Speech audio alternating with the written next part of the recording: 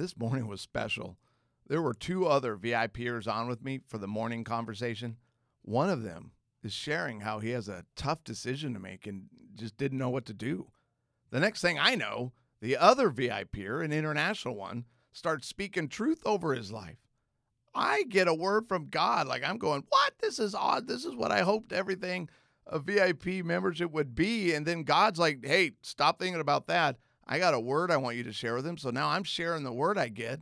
Before we knew what was even going on, we were all agreeing to spend the next 3 days together praying and fasting over this decision.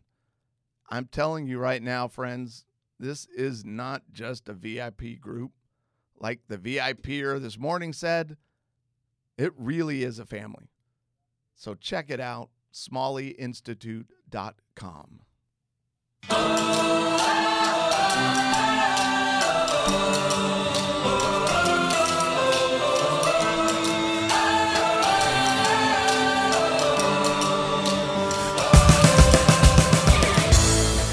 I just want to celebrate with you because you are celebrating right now.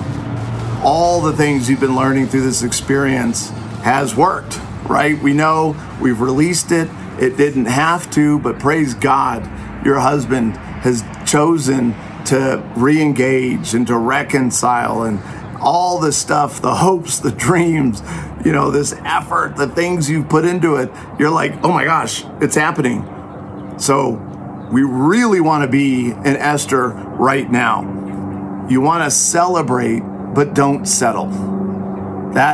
Look, it is so easy to have a letdown at this point. You're like, oh, praise God, we're going to make it. And then just kind of get lazy and slip back into those old, same destructive patterns that got you in trouble in the first place. No, let's celebrate it. Let's go out. Let's have a party. But then don't settle. You got to keep learning, right? We know we've got to be lifelong learners. That's one of the things that I know, looking back, got me into my own crisis in my marriage, is that I got my PhD and I was like, well, I'm good to go. I don't have anything I need to learn anymore, which was stupid. And it's, I got to be gracious with myself. I get it. This is such an easy trap for a pastor to fall into, for a marriage expert to fall into, because I'm doing stuff.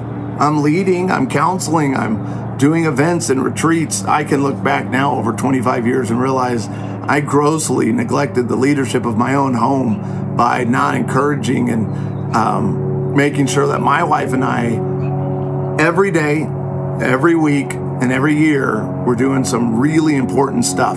So that's what we're going to talk about right now is, what do you need to be doing daily? What do you need to be doing weekly? And then what do you need to be doing annually to ensure that the two of you together don't allow your relationship to fall backwards, to crash and burn, and end up right back where you were when you started this experience. So, daily, every single day, you gotta wake up. And you guys, I don't want to put the pressure that the two of you have to pray together every single morning. Is that a good thing? Obviously, it's a good thing. But you want to make sure that every day, the first thing you're praying, and I have the prayer right here in the course. So if you're not a VIP member, join today so you can have the course. You can print this prayer out. But every day, I like to pray a prayer of surrender. And I won't read it here, but it's a great prayer. Just going, Lord, I want what you want. Bless me, encourage me. What do I need to be doing today, physically, spiritually, emotionally?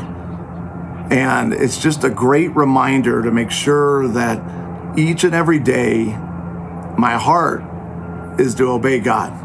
My heart is to surrender my husband, my children, whoever I need to in my life, over to him. And you want to do that every single day, every week.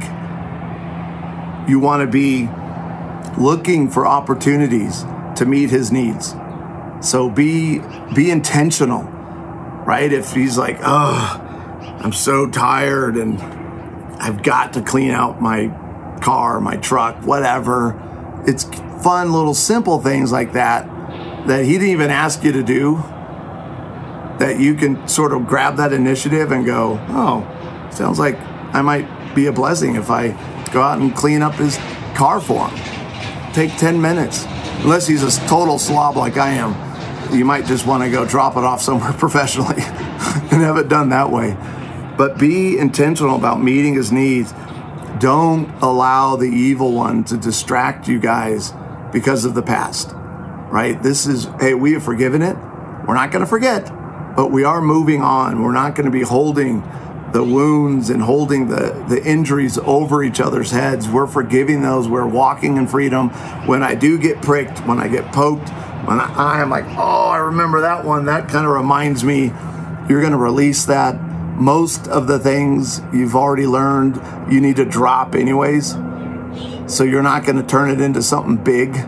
So you're continually going to be releasing every single week the past. You got to maintain a positive attitude towards him. So we learned that our attitude is a direct result of our choice. So choose weekly to have the positive attitude, to be affirming, to be encouraging, right? So that you don't start getting overwhelmed again with the negative beliefs or the critical talk. Some husbands might call it nagging. So you want to protect yourself from that. And instead of, right, when we feel irritated towards each other, let's make that choice to be affirming instead. So instead of being like, oh, why? Man, I appreciate our differences. I appreciate that you're different than me, and that's okay. It's okay the two of you are different. It's not a bad thing. It's actually an opportunity for more growth and maturity in your own life. And don't tell your husbands this, but just know when men accept influence from their wives, they live on average 7 to 8 years longer than the average man or man who won't take influence. So being influenced by each other is a good thing. And then yearly, I'm just going to focus on 2 things. Obviously, you could add other stuff. I will say, don't overwhelm yourselves. Don't try to do 365 days a year, or a year of devotionals together and 7 different retreats and small group. No, just be intentional. But 2 times a year, let's do 2 weekend length trips. Do one just for yourselves so you can check in with each other. How are we doing? How am I doing meeting your needs? You'll have an opportunity to share how your husband is doing to meet your needs. Let's rate our marriage on a scale from 1 to 10. 10 is where we want it to be. Where are we? And regardless of the number, we don't panic. We just know, okay, good. So my husband's at a 6 or I'm at a 5. All right, we'll be okay. We've been through the valley of the shadow of death. So this is nothing. But hey, just ask then each other, wherever that number is, just go, hey, what could I do or what could be going on in our relationship to take it from a 6 to a 10? And then make those the priorities. Start doing those things for each other. So take 1 weekend a year just for the 2 of you, and then pick some sort of a retreat, some sort of a marriage enrichment event where you can gather with someone who's teaching. I don't care who, it could be me. It could be a leader, a pastor in your church, a layperson, some other ministry, but something where you go away and you intentionally work on your marriage together in the context of community. Keep praying. Keep learning.